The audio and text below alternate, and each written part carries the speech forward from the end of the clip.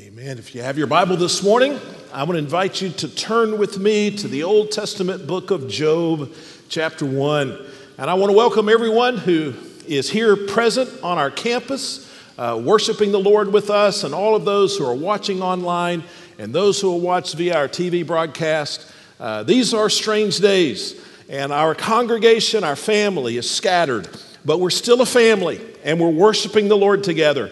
And our prayer today is that He'll be honored in the songs that we sing and in how we respond to His precious word. Now, the book of Job is an interesting book. It is an unusual book in our book of books, in the Bible. The book of Job is a historical book in that it tells the story of something that really happened at a point in time, at a place, and with a person. It's a real story, but it's also a wisdom book in that the point of the book of Job is not so much what happened to Job, but it is what it tells us about the nature of God. And so today we look in Job chapter 1 and we see a description of some terrible suffering that Job experienced. And so let's just begin reading verse 13. It says, "One day when Job's sons and daughters were eating and drinking wine in their oldest brother's house, a messenger came to Job and reported, 'While the oxen were plowing and the donkeys grazing nearby, the Sabaeans swooped down and took them away. They struck down the servants with the sword, and I alone have escaped to tell you.'"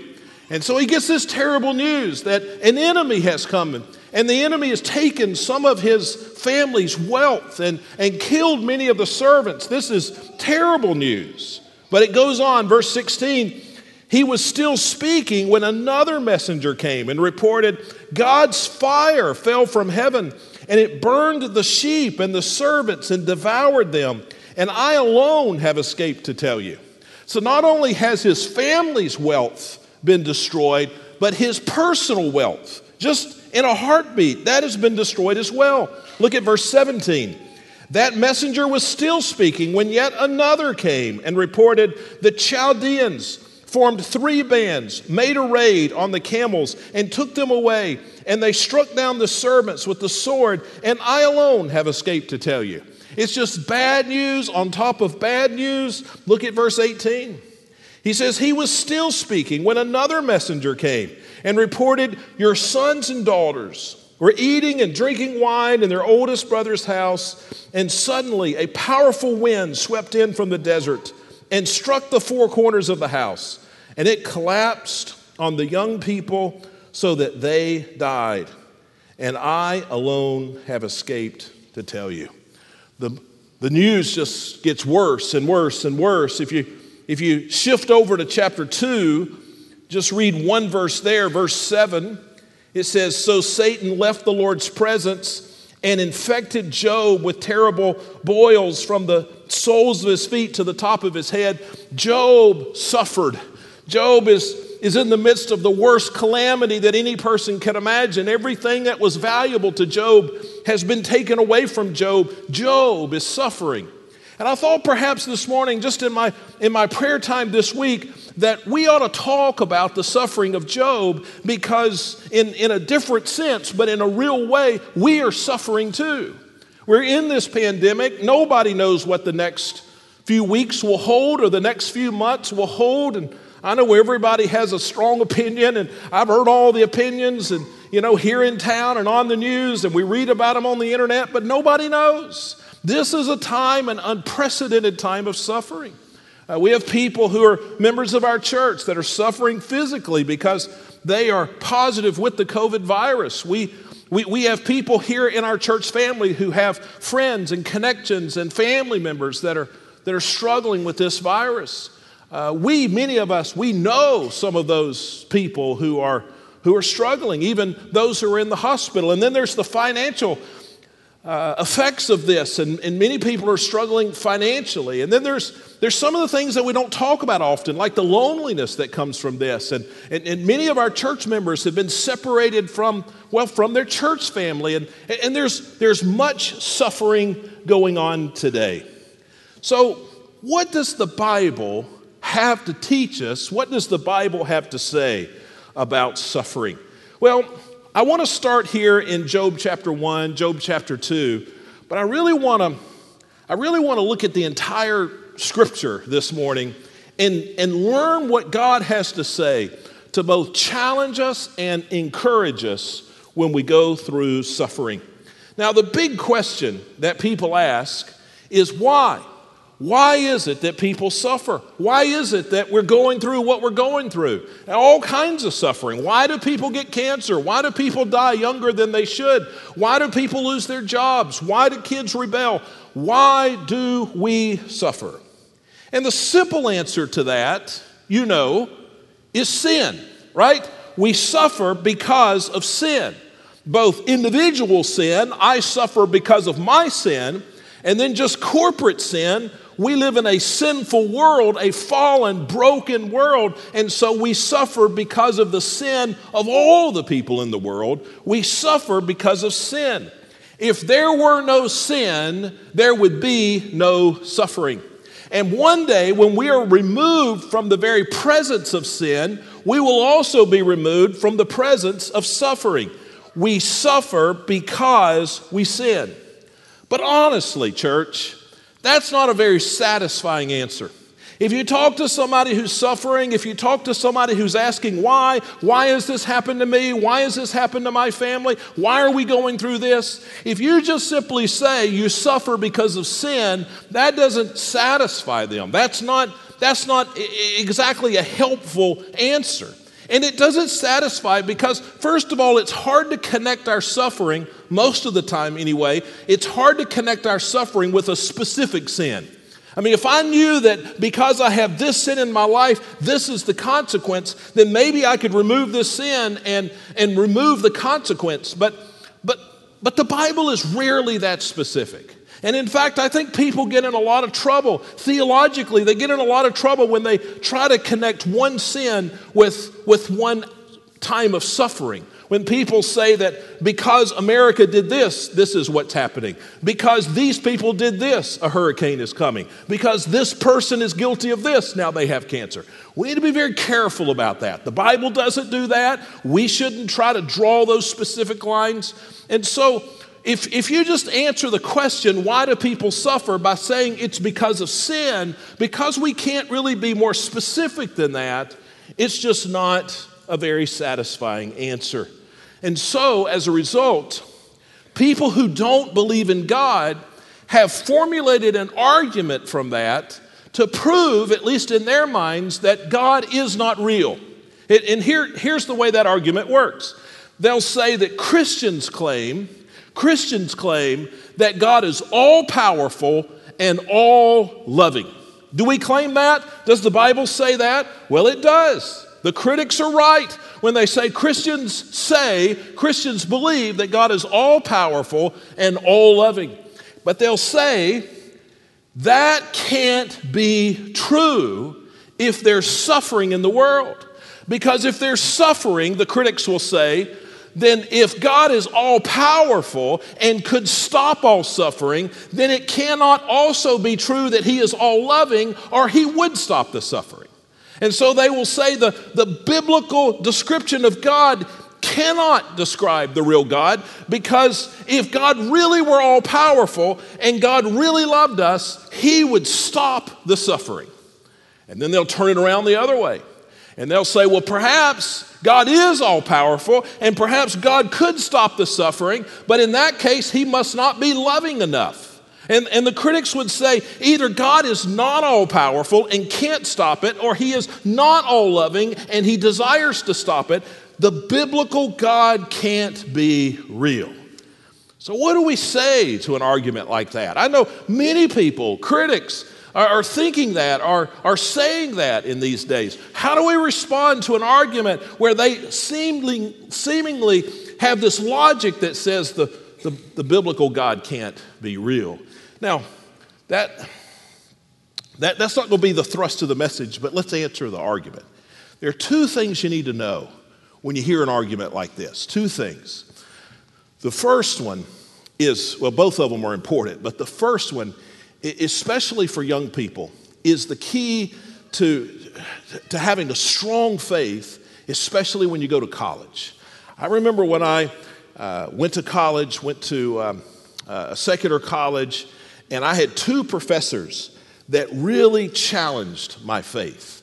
They said things in class, and then they said things one-on-one with the intent to shake me away from my faith. And they were things that challenged my faith. They presented an argument, and they asked a question that I just couldn't answer. So what's the first thing we need to know when we hear one of these difficult to respond to arguments? Well, the first thing you need to know is that just because you don't know the answer doesn't mean there's not an answer. That's what I want my kids to know. I have two of my three children in college now. I wanted them to know before they left and before they were confronted with those same things that kids, just because you don't know the answer doesn't mean there's not an answer. So many people, especially young people, walk away from the faith because they get challenged by some critic with some question they can't answer. And when I was in college, I didn't know the answer, and it shook my faith. And it was tempting just to walk away from my faith and from Christianity because I couldn't respond. But I know now from a different perspective, with a little more education and a little more maturity, hopefully, now I can answer the questions. I would love now to sit back down with those two professors and have them pose those questions again and give me one more chance to respond to those. And then perhaps they would have more questions that I couldn't answer. But know this, just because you don't know the answer doesn't mean there's not an answer. Don't abandon your faith because somebody backs you in a corner. But how do we answer that argument? How do we answer that criticism that if God is all powerful and he's all loving, that he would take our suffering away? And if he doesn't, it either means he's not all powerful or he's not all loving. Well, I think the answer is this. It is true that God is all powerful, and it is true that God is all loving, but those aren't the only two things that are true of God, right? There are some other things that are true of God. And when you know some of these other things, then it helps us to understand how God can be all powerful and all loving and there still be suffering. The third thing that is true of God is that he is all wise, right? He has wisdom. He has the fullness of wisdom. And so God understands some things that you and I don't understand sometimes. And just because I don't understand how an all-powerful, all-loving God wouldn't just stop all suffering, God is all wise, and it shouldn't surprise me that God understands things that I don't understand. I think about when we vaccinate our children. Little children don't understand. They don't understand at all those vaccinations. And from their perspective, you just go to a doctor's office and somebody takes a long metal pokey thing and pushes it in you, and it hurts and it's bad. And from the perspective of that little child, there's no good reason for that. I wasn't sick. I don't understand. Why are they doing this? Well, as parents and certainly the medical professionals, they have some more wisdom, and they understand that while the child may not have the ability to understand, this is a good thing. And so when we suffer, God's all powerful, and he is certainly good and loves us, but he's also wise. And there are some reasons that are beyond our understanding. And then the fourth thing you need to know about the Lord that helps to explain away this objection to Christianity is that God is just. God is just. And because he is just, every sin must be paid for. God is the perfect judge. He will not ignore a sin.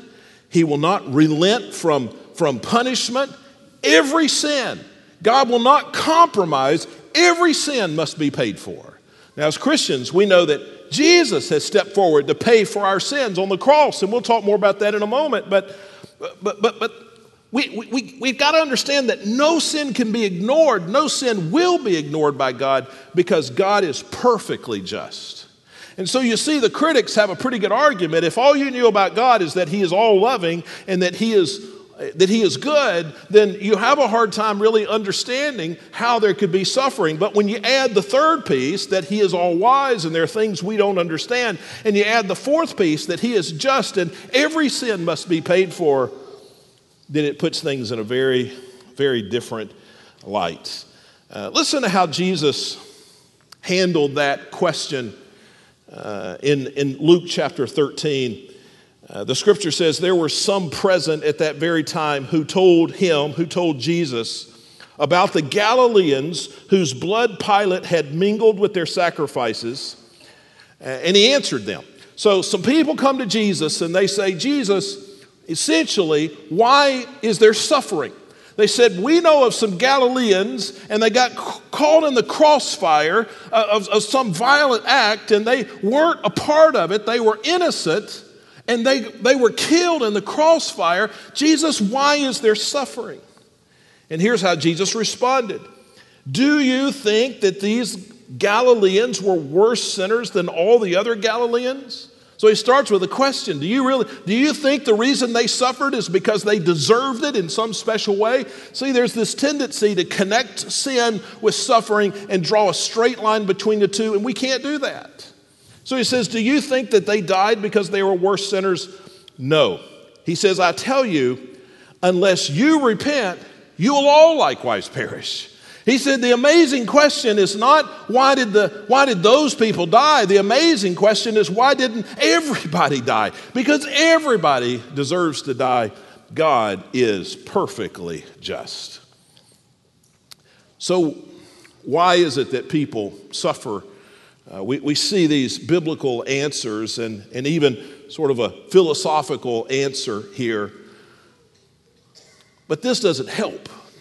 When somebody comes to me as a pastor and says, I don't know why I'm going through this, to sit down and talk to them about the apologetics of the faith and to talk about, God is perfect, but he's just and he's loving, and you put these things together. What people are really asking is not why am I suffering, but how do I respond to suffering?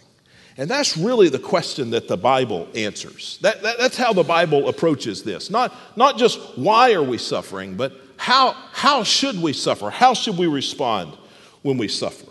So let's take a few minutes, and from Scripture, let me show you how to deal with suffering, how to handle the suffering that we face. Number one, we should focus on faith. We should see our suffering as a tool that God has provided for us to grow stronger in our faith and to have a greater connection with God. So when we suffer, we have an opportunity to grow, to have greater assurance. Let me tell you two ways that suffering can increase our faith. Number one, it gives assurance of our salvation.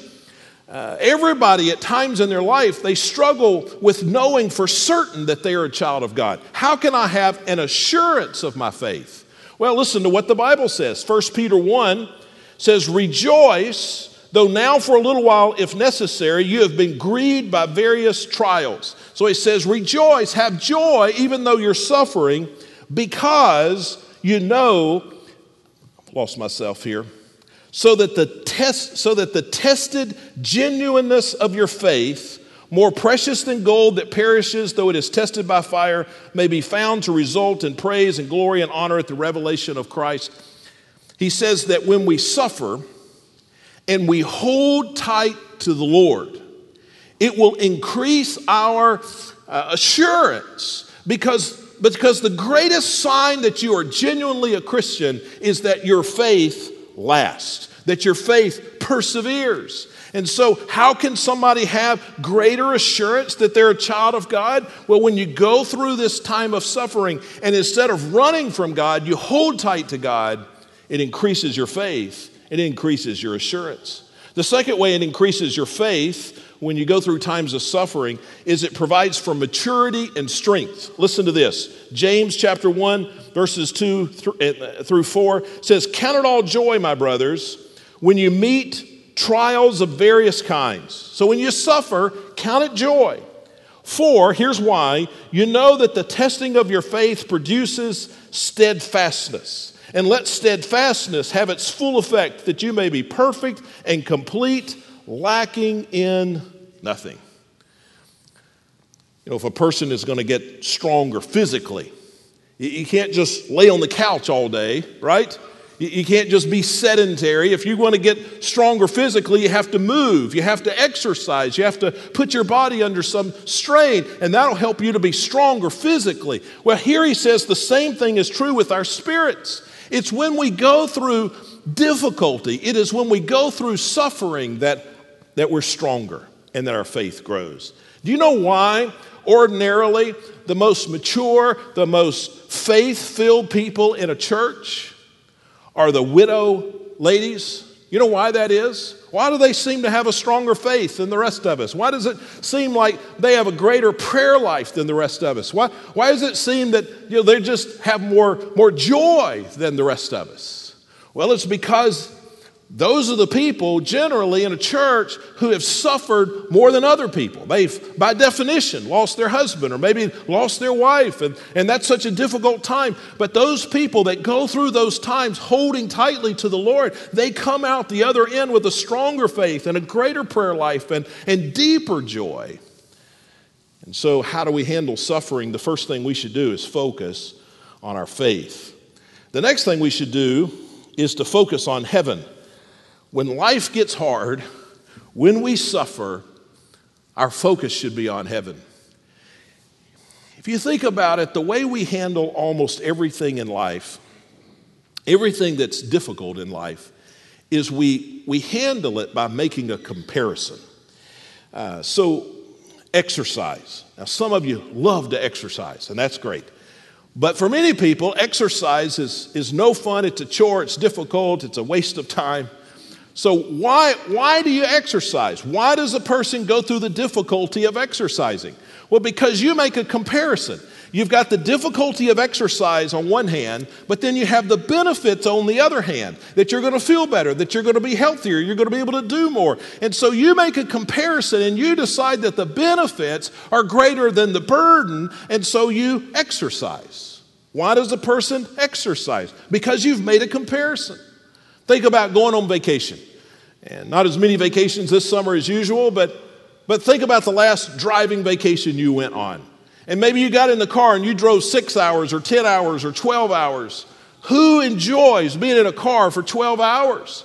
So why do we endure the suffering of being in a car for that many hours? Why would somebody do that? You wouldn't just sign up to drive 6 hours one way and turn around and drive 6 hours back. That would be misery. So why do we give our time? Why do we suffer through these long car trips? Well, because we make a comparison and we think here's the suffering of being in the car for 10 or 12 hours, but here's the joys of being on the beach for a week. And so we decide that the joy outweighs the burden, and so we go on our vacation. Everything we decide in life is a comparison. Well, when we're suffering because of the pandemic or some other thing, we should extend that comparison from the temporary to the eternal. We ought to think not just how things are today, but we ought to think about what is going to be the result tomorrow. So if you're going on a vacation and all you focus on is the misery of the car trip and you don't think about where you're going to arrive and the things that are going to happen there and the joy that's going to come on vacation, you just focus on the car, you'll be miserable on the journey. Well, in life, we need to extend our focus. So many people just focus on the trouble. Woe is me, life is hard, this isn't fair, why is this happening? And we don't focus on the destination. We don't look to heaven, and so it becomes unbearable. Listen to how Jesus says it. When people are persecuting you, rejoice because you have a heavenly reward.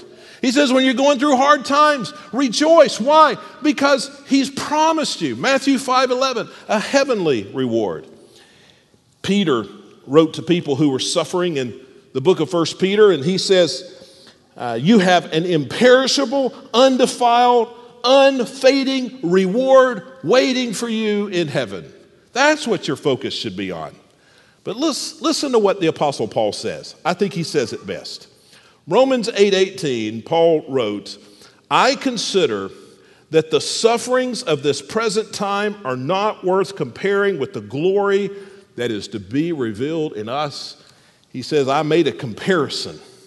And I'm suffering, but the glories of heaven are so much greater than the suffering I'm experiencing that it is worth it.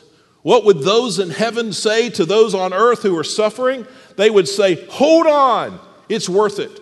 I heard a pastor one time tell a story, a made-up story, an illustration, but he told a story about a man years and years ago who had received a great inheritance. He was a poor man, and he'd never really had anything until he received this great inheritance of this mansion in New York City. And it came with all the other pieces. It came with the servants and the food, and he had received this inheritance. So he got on a wagon, and he traveled all the way across the country on this wagon. But he got about 100 yards from the mansion, 100 yards from his inheritance, and the wagon broke down.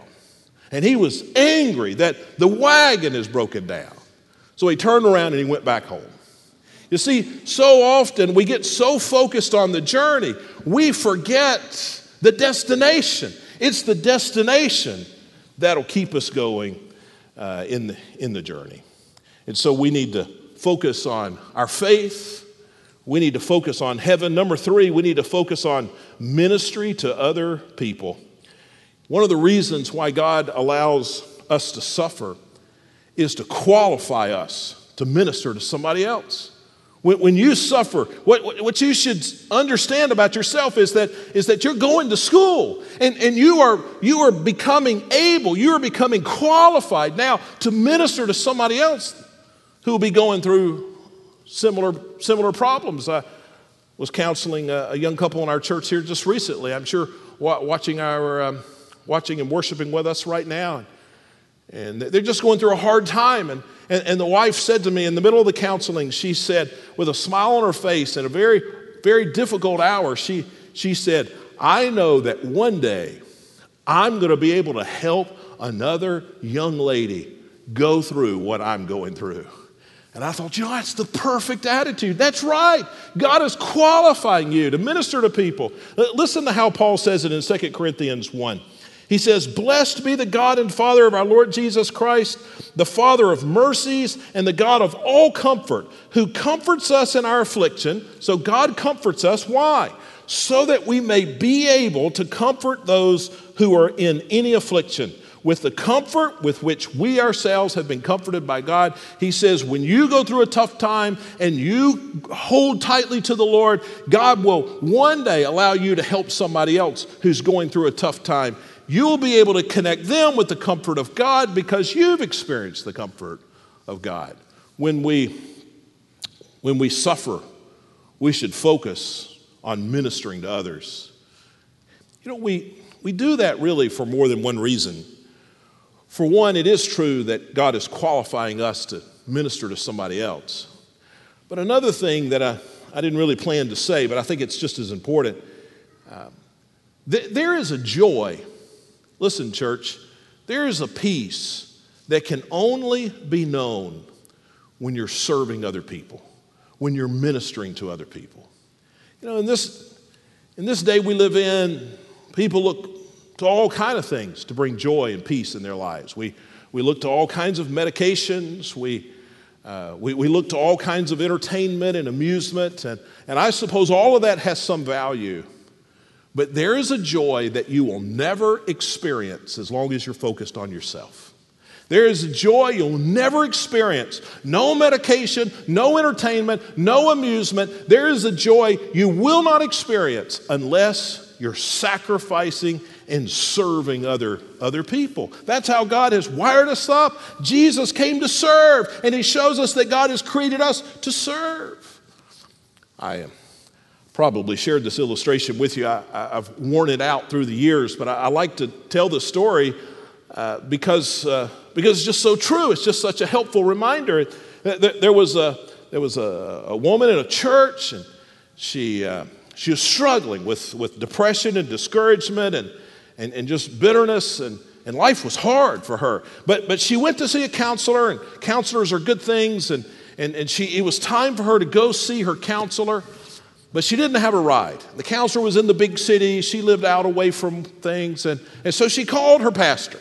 And she said, "Pastor, I just wonder if you're going to the big city this week, because I really need to go see my counselor and I don't have a ride. And if you were going to the big city, you and your wife, if you were going to the big city this week, I'd love to ride with you. And that's how I could see my counselor." And he said, in fact, we are. Tomorrow, we're going to the big city, and you're welcome to ride with us. We will take you to your counselor. But you just got to know that we're going to make some stops along the way. There's just a lot of things we've got to do. And she said, "Well, that's fine." And so they pick her up in the car the next day, and they get just a little ways down the road. They stop at a hospital, and they visit 5 or 6 people in the hospital. And this lady just goes in with the pastor and his wife, and she's a part of that. And she holds people's hands, and she encourages them, and she prays for them, and she just ministers to them in the hospital. And so they all get back in the car, and they go a little ways further, and they stop at an assisted living facility, and there's another half dozen people or so the pastor needs to see, and she comes along with them, and she does the same thing. She ministers to them, and she loves on them and prays with them. And so they make several of those stops, and then finally, she's just bubbling over with joy. She finally gets to the counselor's office, and she sits down, and she says, "You won't believe what an incredible day I've had." And she told the story. "We went this place, and I held this lady's hand, and I prayed with this man, and I did this and did that, and it's just been wonderful." And the counselor said, "Great. We have found the remedy to your depression and your discouragement." And she said, "You don't expect me to do that every day, do you?" So there is a joy. When we suffer, there's a tendency just to turn inward and to focus on us and to focus on how unfair life is and how hard life is. But when we do that, we add to the problem and the pain, because there's a joy that can only be experienced when we're serving other people. And when I talk to people and counsel with people, and I'm not a good counselor with this, but one of the questions I will ask when somebody comes and says they're depressed and they're discouraged and life is just hard, I'll say, "Well, who are you serving? Where are you sacrificing? How are you giving your time to somebody?" And almost without exception, they say that they are not. And almost without exception, when they do, they find a joy. May not cure every problem you have, but they find a joy and they find a hope that they didn't know otherwise. When we suffer, we should focus on our faith. We can grow. We should focus on heaven. That comparison makes it worth it. And we should focus on ministry to others. Finally, we should focus on the glory of God. Most of the time, we see suffering through a very self-centered perspective. When you hear people complain, our hearts betray, our complaining betrays our hearts. When you hear people complain about, "Woe is me, and this is how hard this is, and I don't have any money, and I don't feel good, and this problem and that problem," we're admitting that our lives revolve around us. But our lives, listen, church, are not primarily about our personal happiness. That's the perspective of a lost person. But as Christians, what should life revolve around?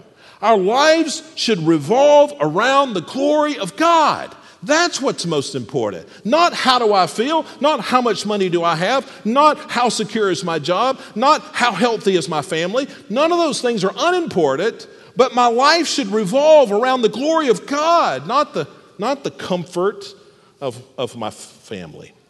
Let me share this with you in Scripture. Jesus encountered a blind man. This is an interesting story. John chapter 9, it says, as he passed by, he saw a man blind from birth. And his disciples asked him, they asked Jesus, "Rabbi, who sinned, this man or his parents, that he was born blind?" You see, there's some more people trying to connect some suffering to a specific sin. And so they asked Jesus. And Jesus answered, "It was not that this man sinned or his parents, but that the works of God might be displayed in him."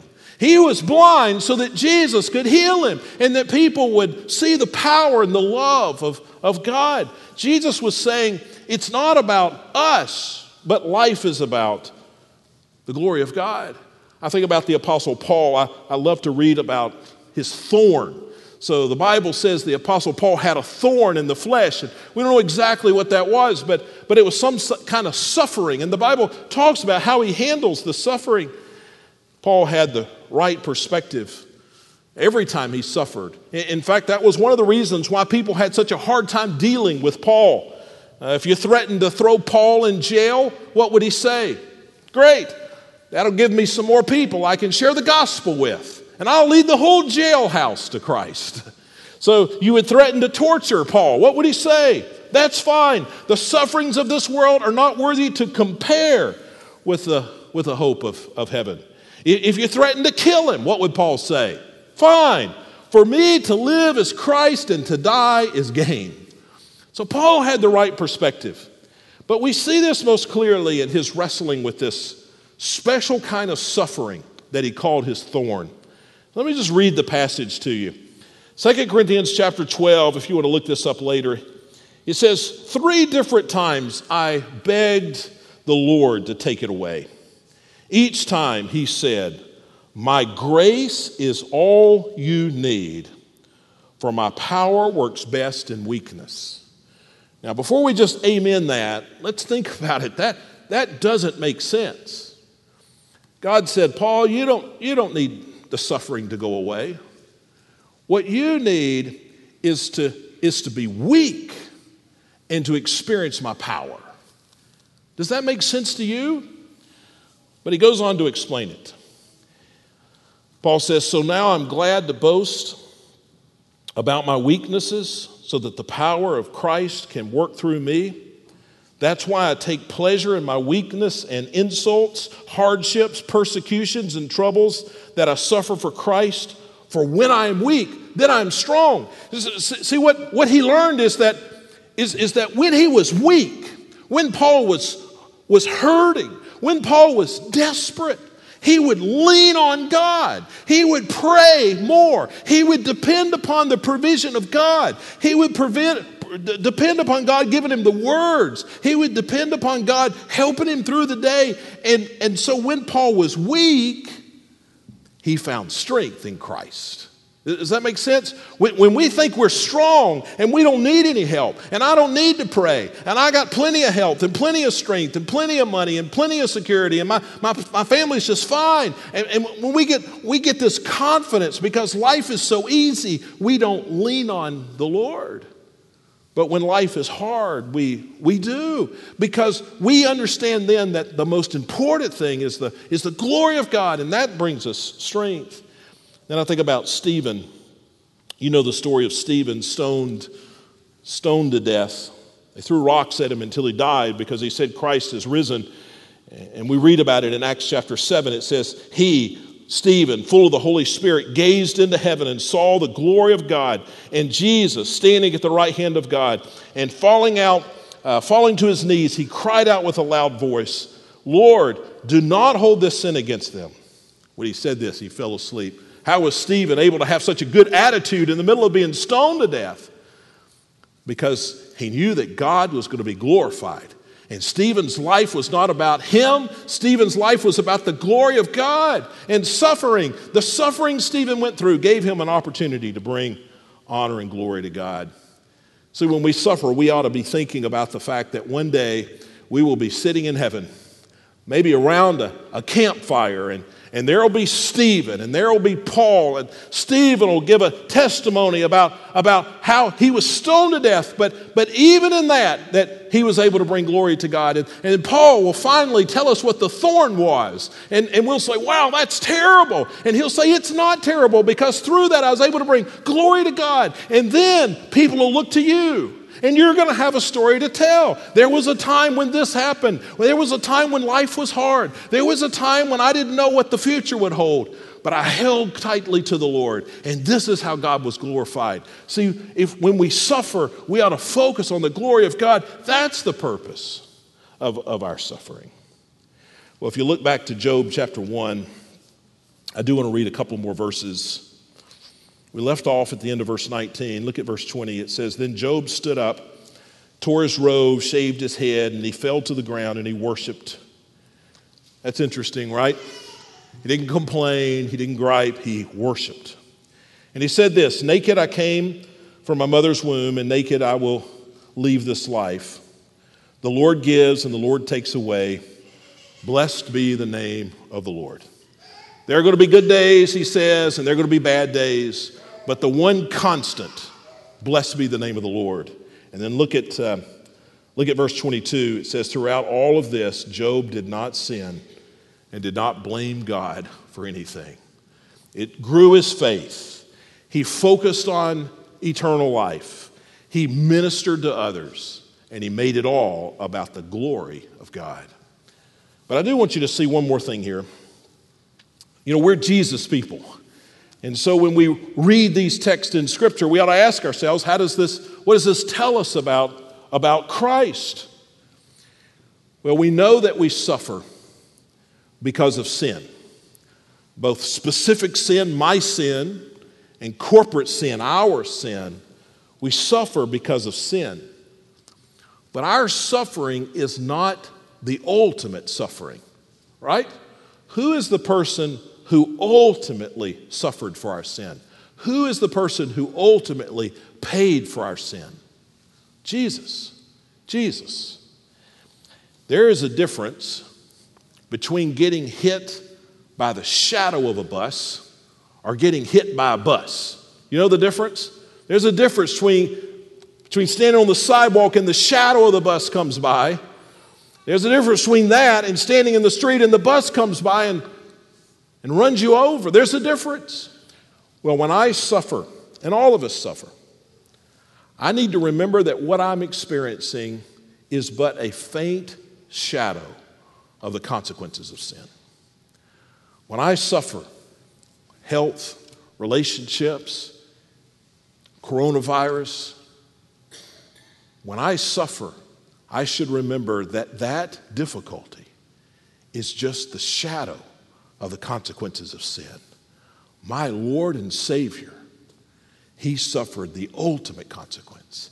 He gave his life to suffer and to die for our sins.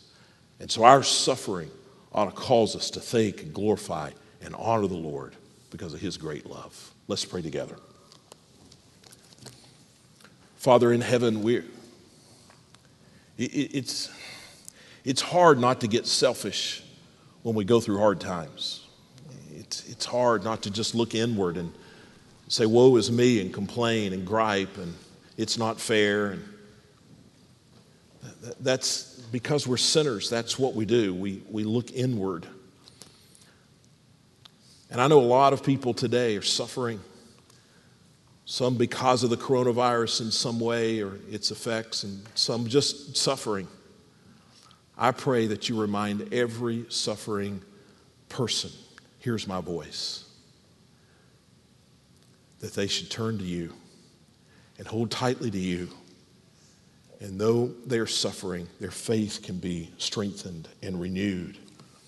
They can have joy as they minister to others. And they have a new and a fresh opportunity to bring glory to you. Father, I pray that in the times of suffering, we will be most faithful and that you will be most honored. And we pray this in Jesus' name. Amen. Let's stand together as we sing.